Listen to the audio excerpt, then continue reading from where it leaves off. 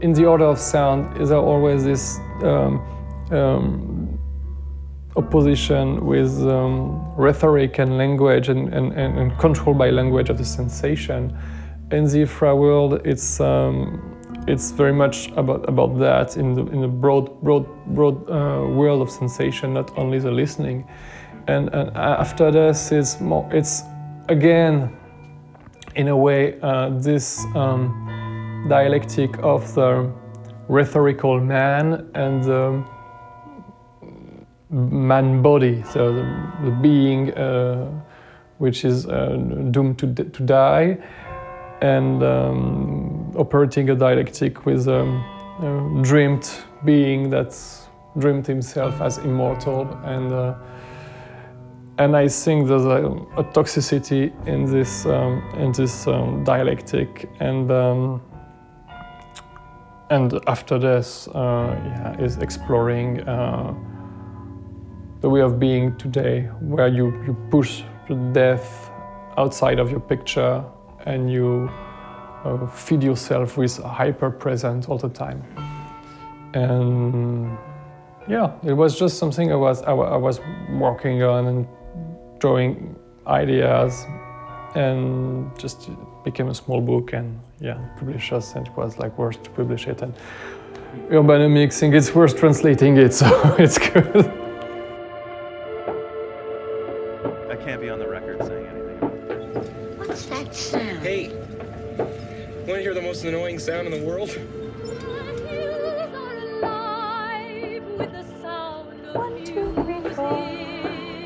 Proposition sounds intriguing. Proposition sounds very attractive. C'est OK pour ta proposition. I tell you, it's a thoroughly sound proposition. Seems a sound proposition. What brought you here?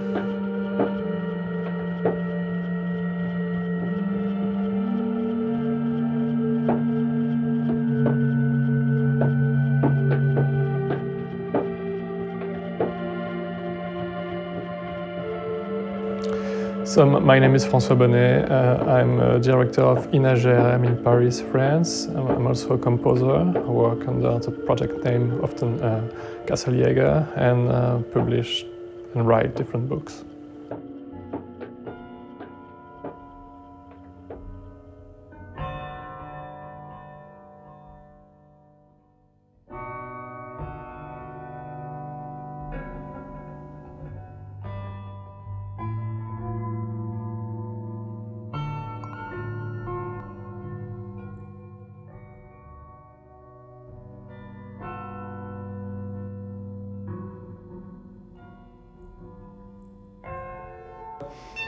I'm really not from the beginning, because I started with playing in bands, experimental rock. But as my compositional practice, I'm very much into like a studio beast, very much working to create finished pieces. And so I first did records. The music I was doing was for records. And then, of course, I did like some fixed media, like acousmatic pieces. Then, because of the opportunities I had to play live in different places, sometimes it was not very didn't bring a lot of satisfaction to play a tape on a stereo system, because so I decided to expand my live practice so I could play live in a more like regular venue, play acousmatic music when I've got like here in Montreal a proper acousmatic system, Acousmonium or multi-channel sound system. And so there's different approach to that. The first is to,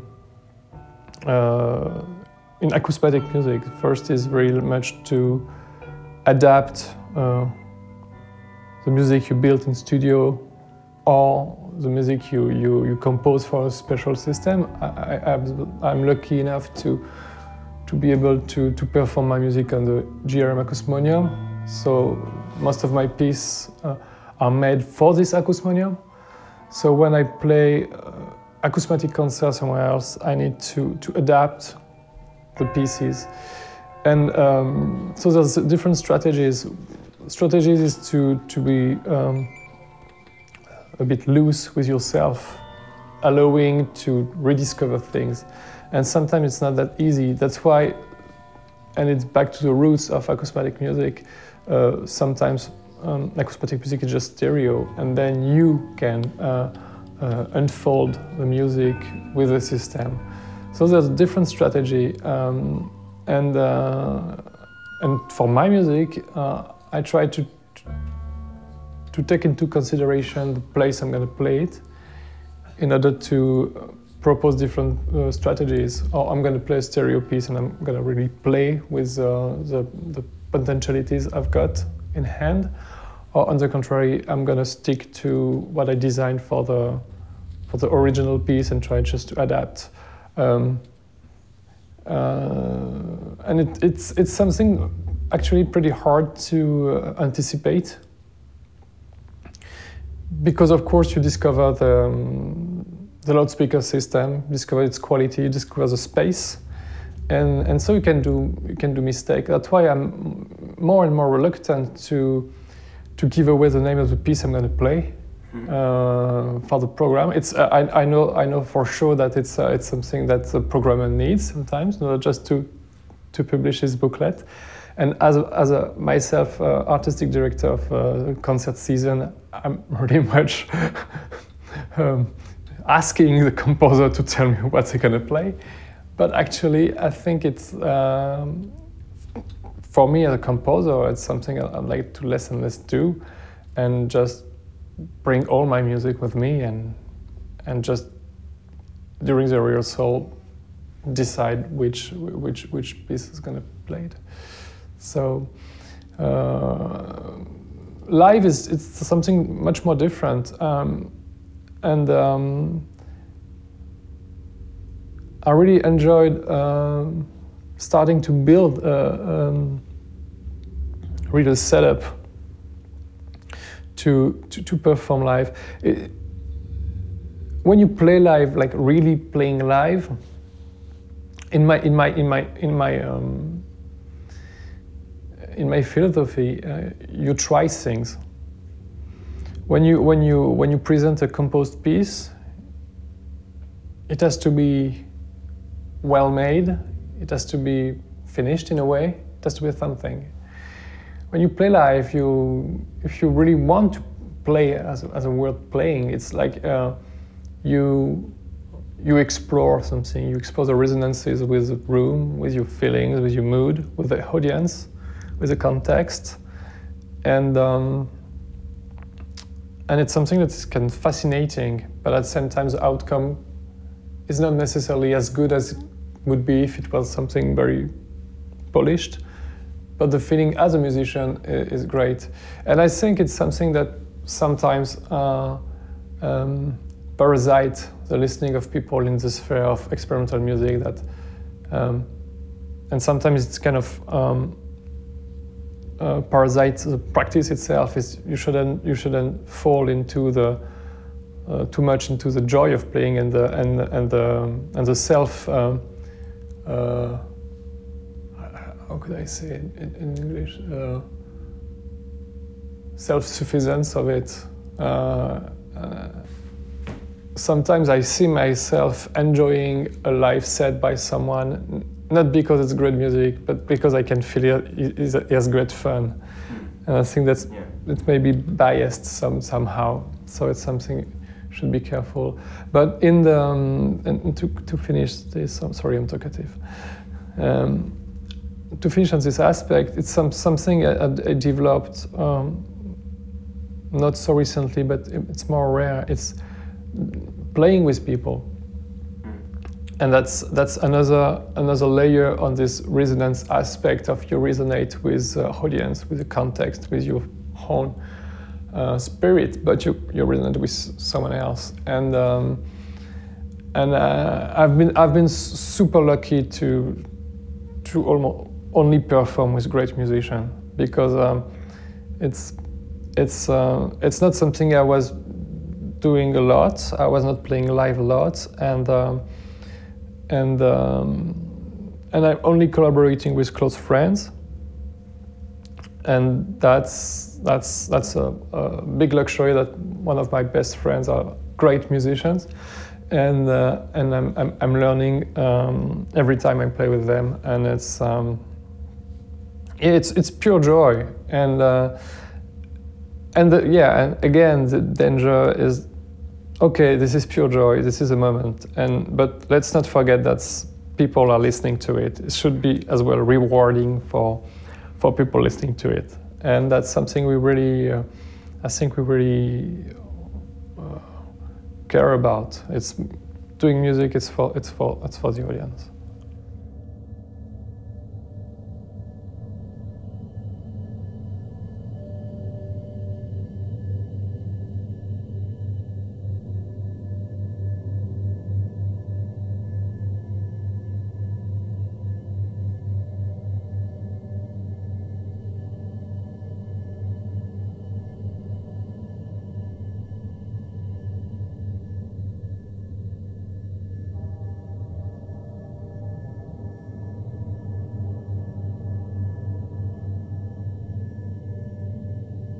To me, being fixed on a seat and listening to music doesn't mean you don't have an active listening. Sure.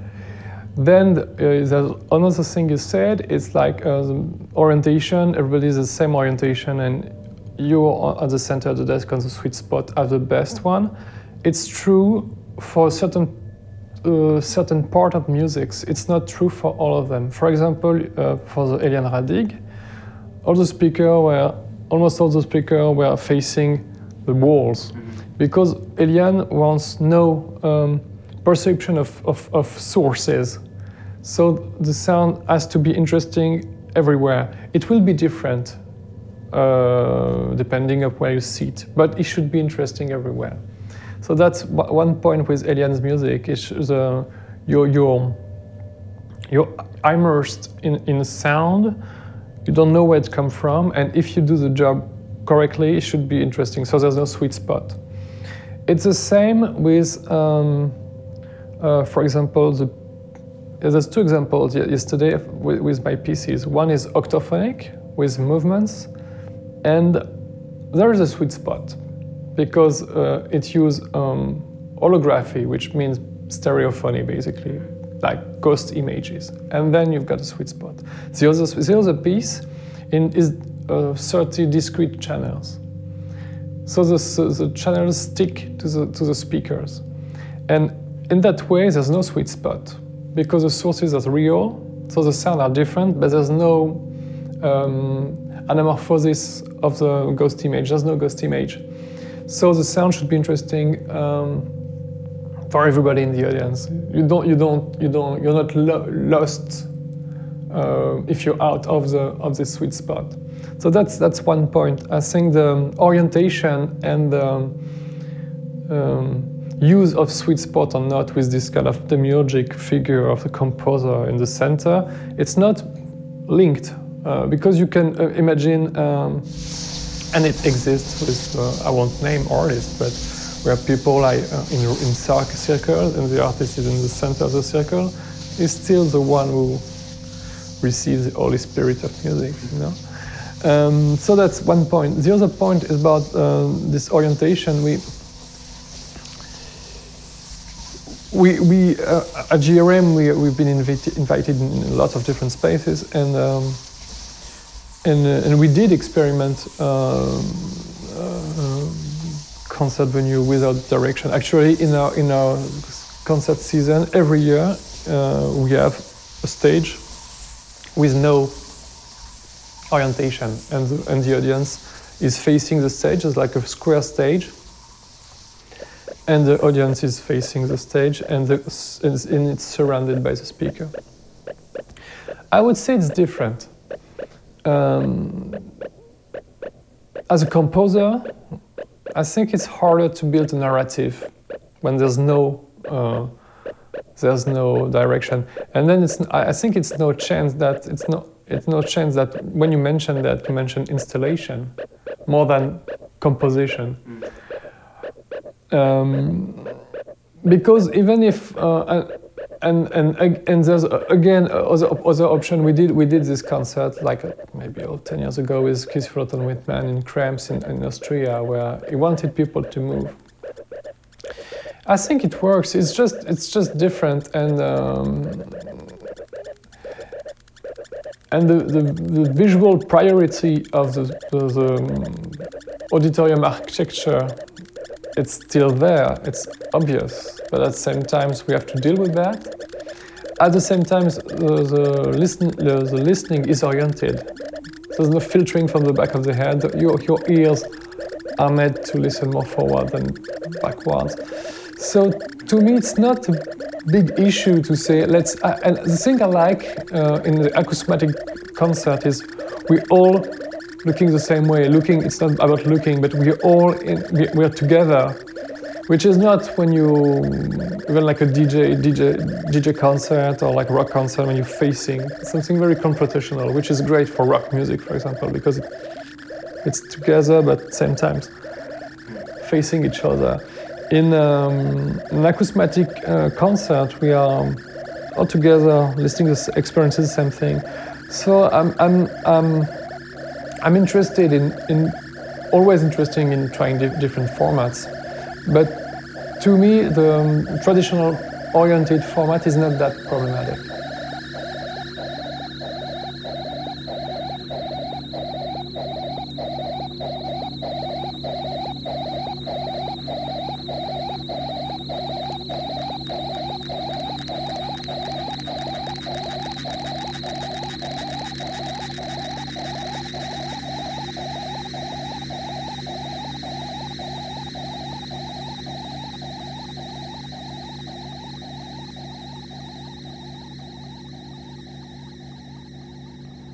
There's different steps.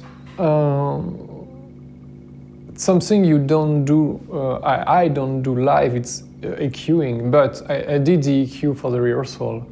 First is to find the right spectral balance of the speakers, the coupling of the speakers with the music. So there's a big work of EQing just to balance spectrally speaking. Then for the diffusion itself, it depends as well of the original format. Let's say traditional acousmatic music with a stereo acousmatic music. Then it's all about mostly it's all about fader intensity. And then with that, you've got different techniques. You've got techniques of creating images, like anamorphosis of the sound, like making swallow or reducing it. You've got like work with crossfading, spatial crossfading, with playing with the masking effects to remove, to present. You can narrow the image. Thing you can do is crossing the stereo as well to create more animation in the depth.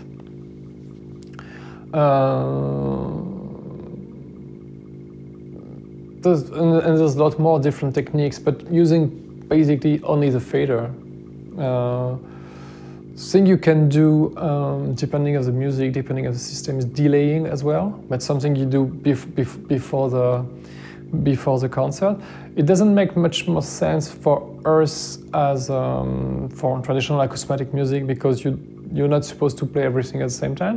But for example, the Pierre-Henry Acousmonium and Pierre-Henry paradigm is to build sound waves, and then it was delaying a lot to have like front to make like, for example, nice low frequency with only like small speakers, like creating like a, and then you need to delay to obtain this kind of effects. Then you play with those qualities, the spectral qualities of the speakers, the position of the speakers, the orientation of the speakers, and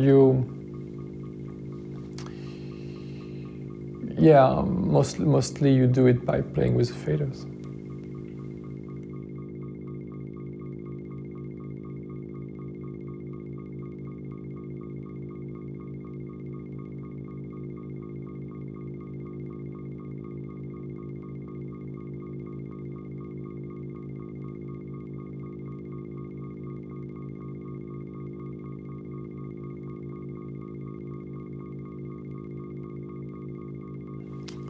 most of the piece, in at least French acousmatic repertoire, are fixed.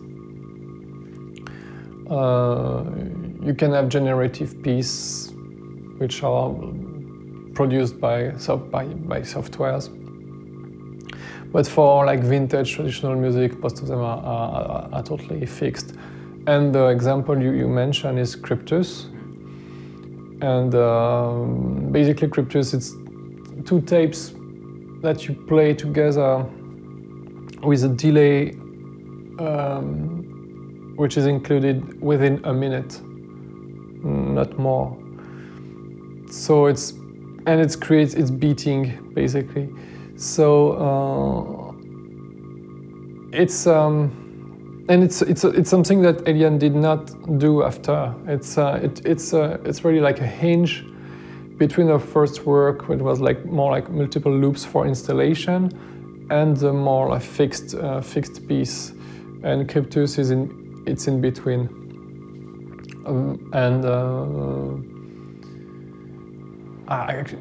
Honestly, I don't really know other example, at least in the GRM repertoire, of pieces that work like that.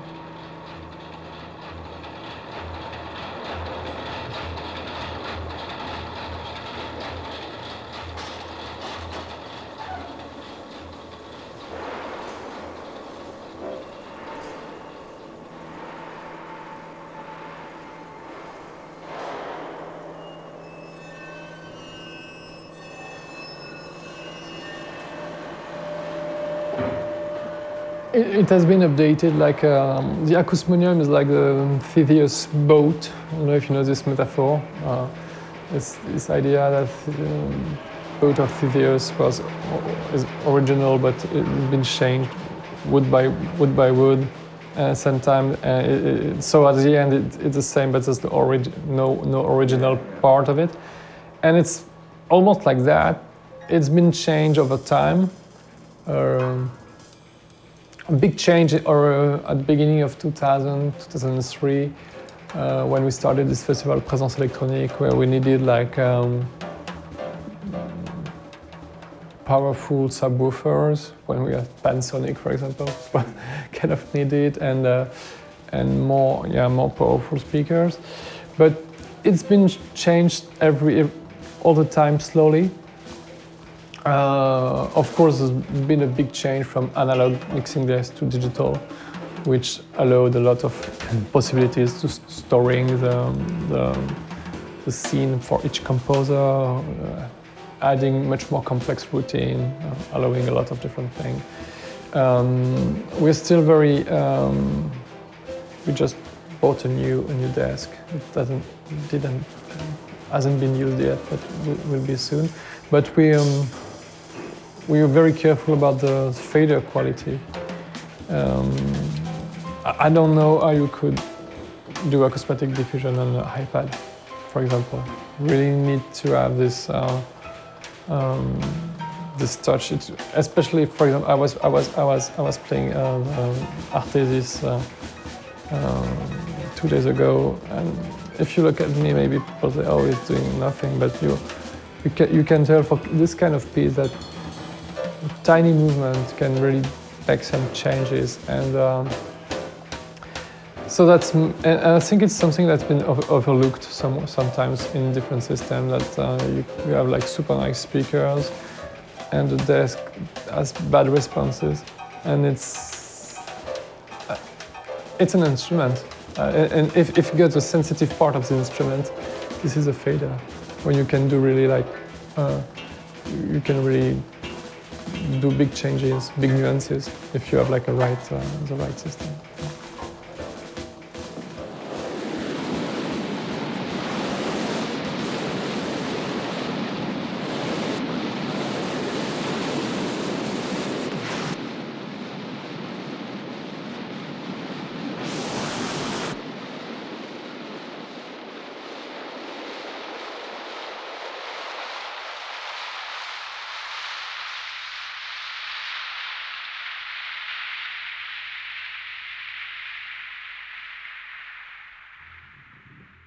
In my history, when I started, it was still analog. Oh yeah. Yeah, when I started to play with the Cosmonium in 2003, we still had the E2A, French brand, analog desk, but there were already, it was fun, I mean, it was a nightmare. There were already like electric patch controlled by a software, but in the basement, but the desk was analog.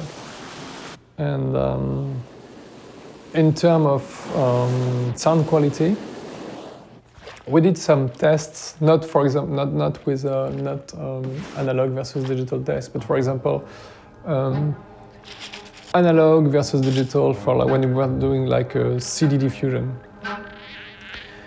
And there's no difference, because there might be some difference, but we play in concert hall with 2 seconds of reverb, and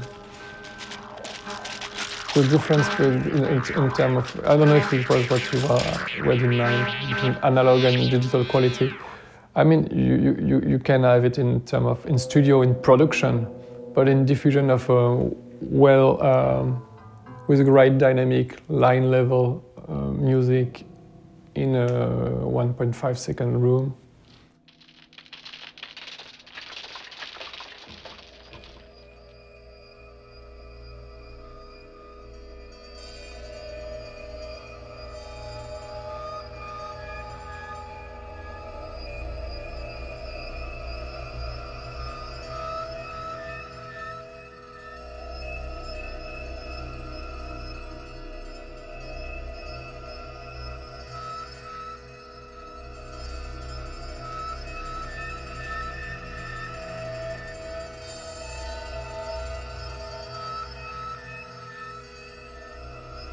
There's none. We do in studio. We do have.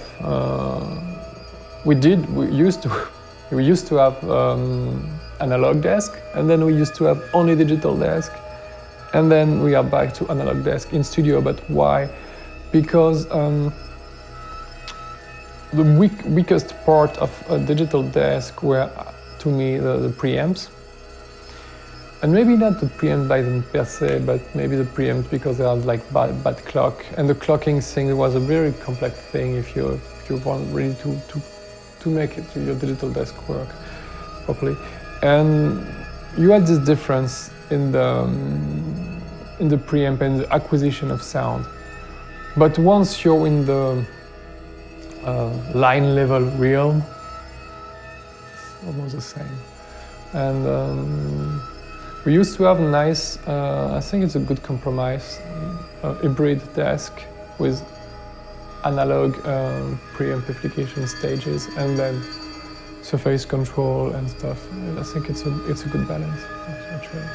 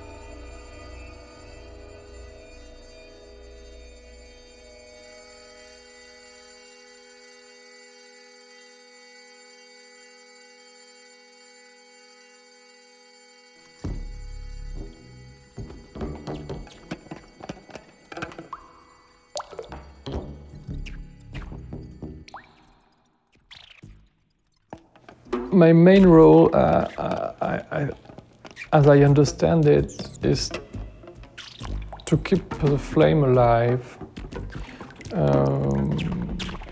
which means a lot of different things.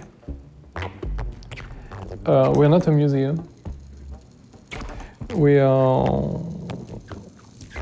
a place where things happen right now. But as you said, we have big history. And history can be heavy sometimes, but in our case, one of my philosophy as a director is to to think about this history as a chance, as an opportunity, and not as a fixed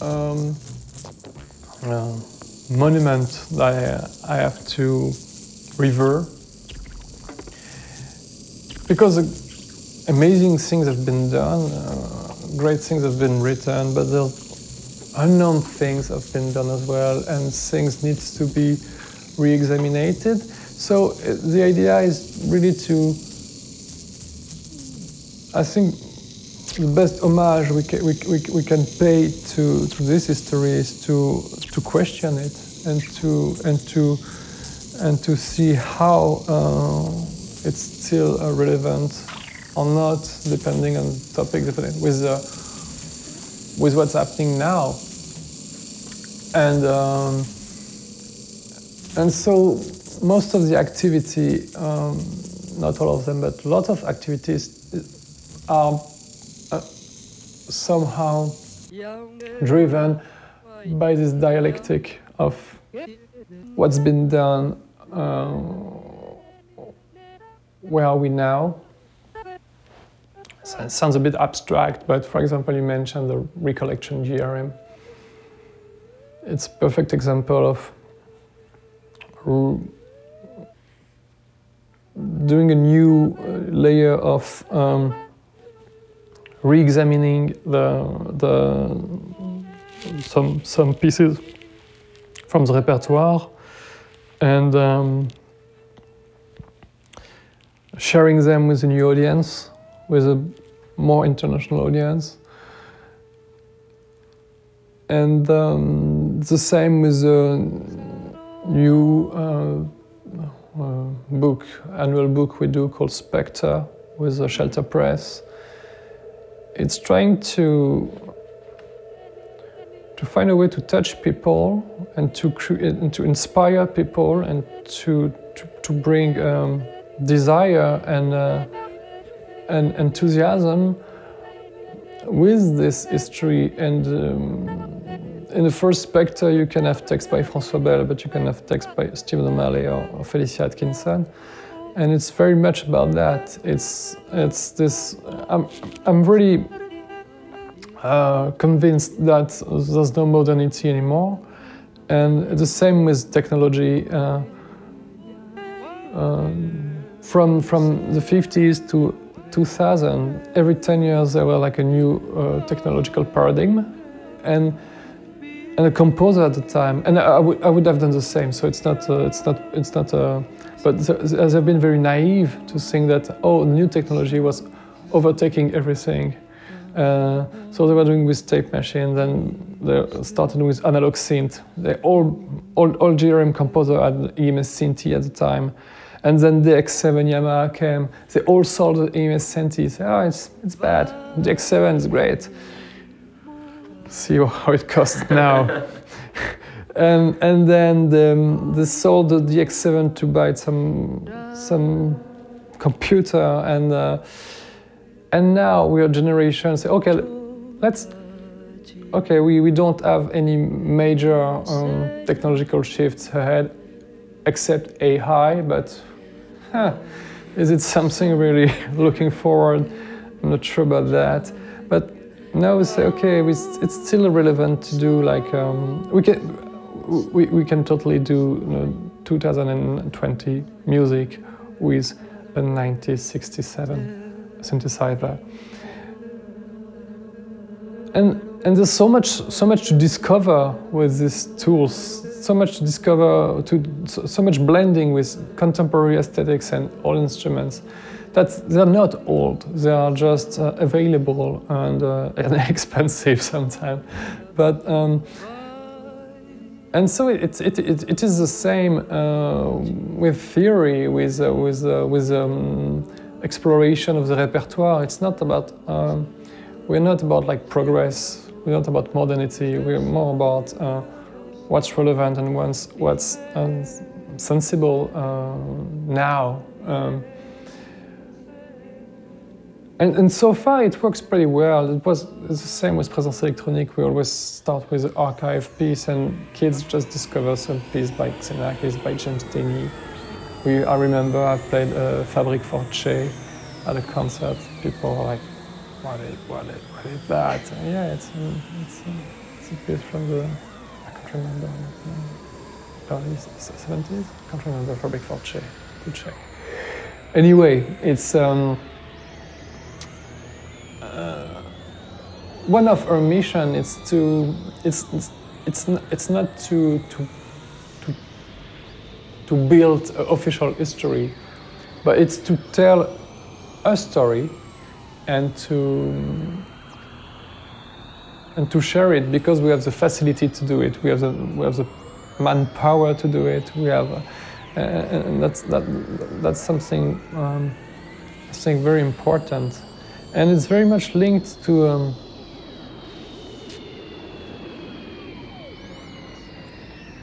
To the fact that we commissioned a lot of original work every year with young and not, I won't say emerging because it's not true. It's always still a bit established artists, because it's, I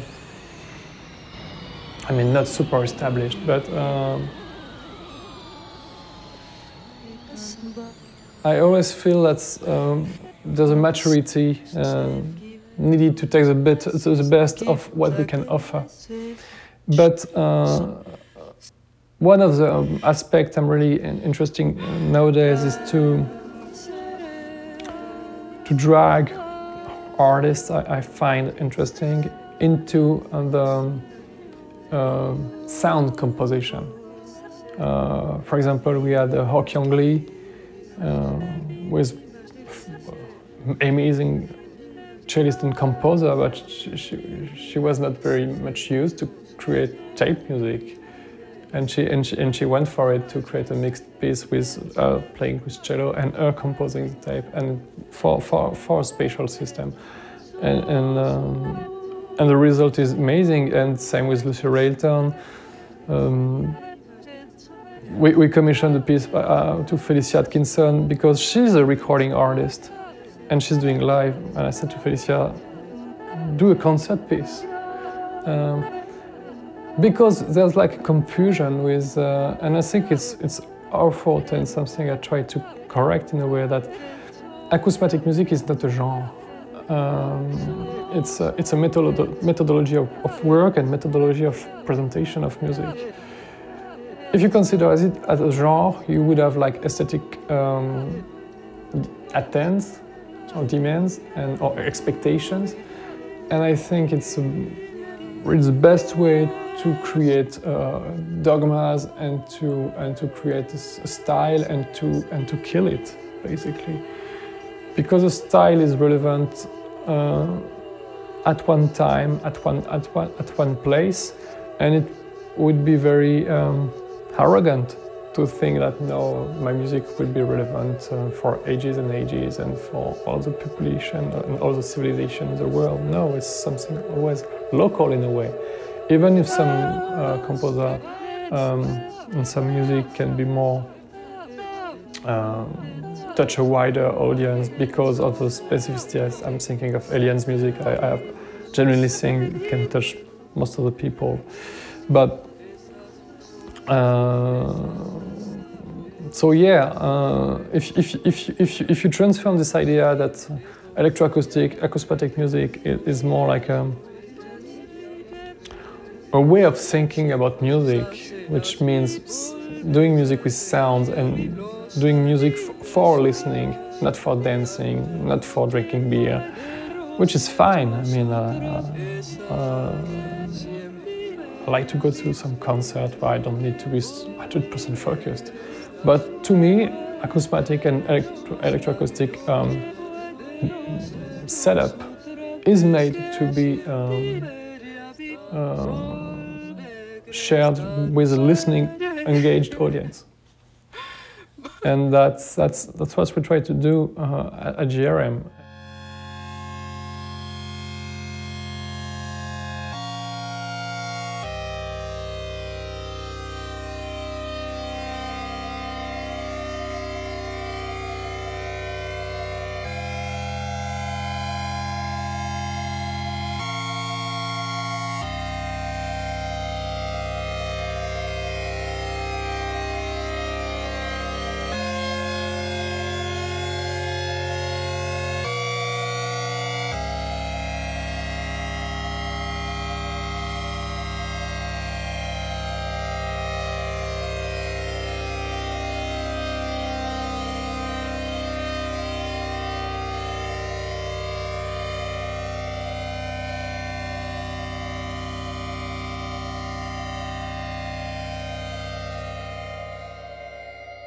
Yeah, I think it's pretty common. I'm classically trained, but not at super high level. I was learning piano, solfeggio and piano when I was a kid until I'm a teenager, and got sick of it because I think the teaching of music is pretty terrible. Just rules. Where to me, music is exactly maybe the only thing that can. I don't have a lot of definition with music, but maybe one be the place you break rules or you don't use rules anyway. And so I got kind of sick of this training and yeah, starting to play the bass guitar, and so I bought a bass, and the seller told me, "I'll see you next year. I'll sell you a guitar." I was like, "No, I want to play the bass." 1 year after, I came back and bought a guitar because I didn't have any band, and playing a bass alone is pretty rough. You have to be really dedicated to that. It's like I wasn't. So yes, I started to learn the guitar by myself, and starting to play with friends and doing concerts and starting to listen to post-rock or people like Tortoise or Gaston del Sol, Jim Morrock. And then playing with that, starting to trying things with effects and more. At one point, just even not plugging the guitar, just playing with the effects. And at the same time, I was kind of discovering by myself, thanks to a very nice public library in my hometown.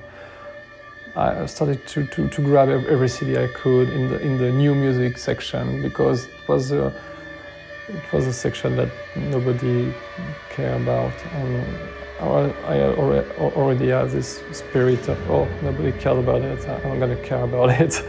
So I was listening to John Cage, François Bell, Pierre Henry, but just randomly, and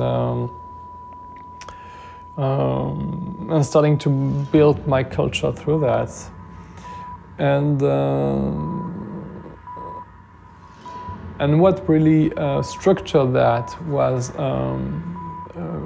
that I started studying sound engineering, and one of my first teachers was a big fan of GRM. I knew of it because I knew the work of François Bell and John Cage, but I did John Cage and Pierre Henry, but I didn't know that was still existing. I didn't know it was still doing something. And it was like, oh, the place I was studying, say, oh, the next side of the river of the Seine, there's like a Radio France, and there's concerts regularly, so you can go. So then I went to this concert, discovered this, the setup and everything. And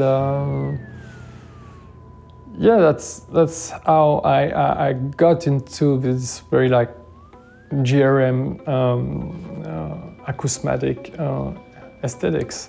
But I was contaminated by different things before, by people like when I talk about Gaston del Sol and Jim Morrock. Jim Morrock knew very well GRM music. He visited GRM when he was very young. And so it was kind of looping things together with... so I would say my real influences are more like the experimental scene, digesting GRM and going back to GRM. It's kind of a looping effect. So yeah.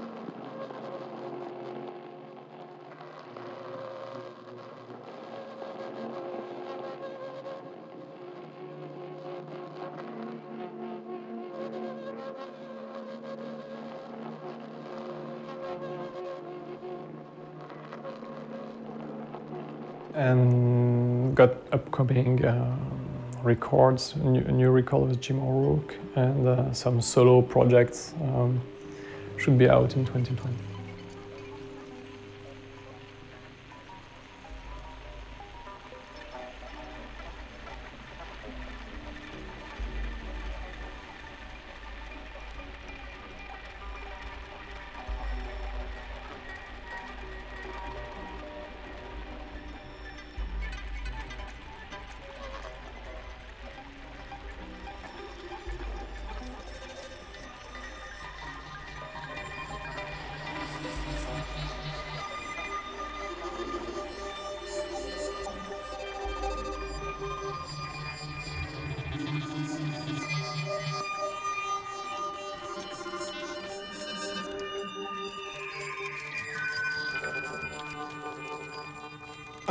So yeah, I've got like another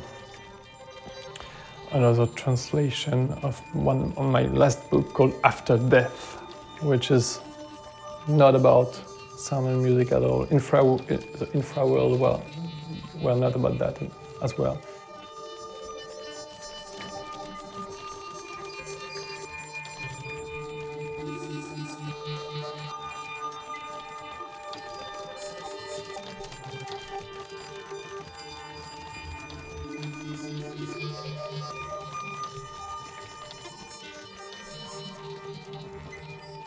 It's parallel, but not so much. I was mentioning this public library when I was discovering this kind of music. The other thing I was discovering is philosophy.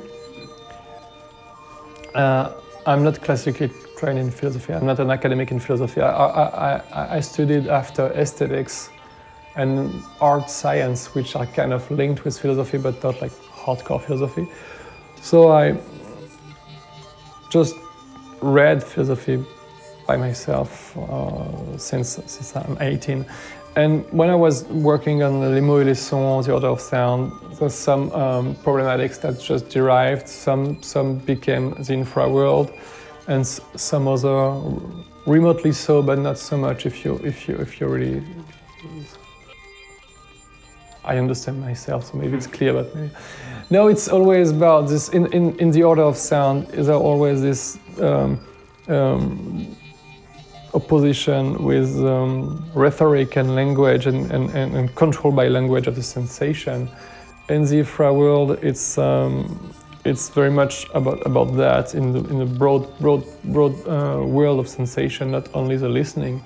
And after this, it's again, in a way, this dialectic of the rhetorical man and the man body, so the being which is doomed to die, and operating a dialectic with a dreamed being that's dreamed himself as immortal, and I think there's a toxicity in this dialectic, and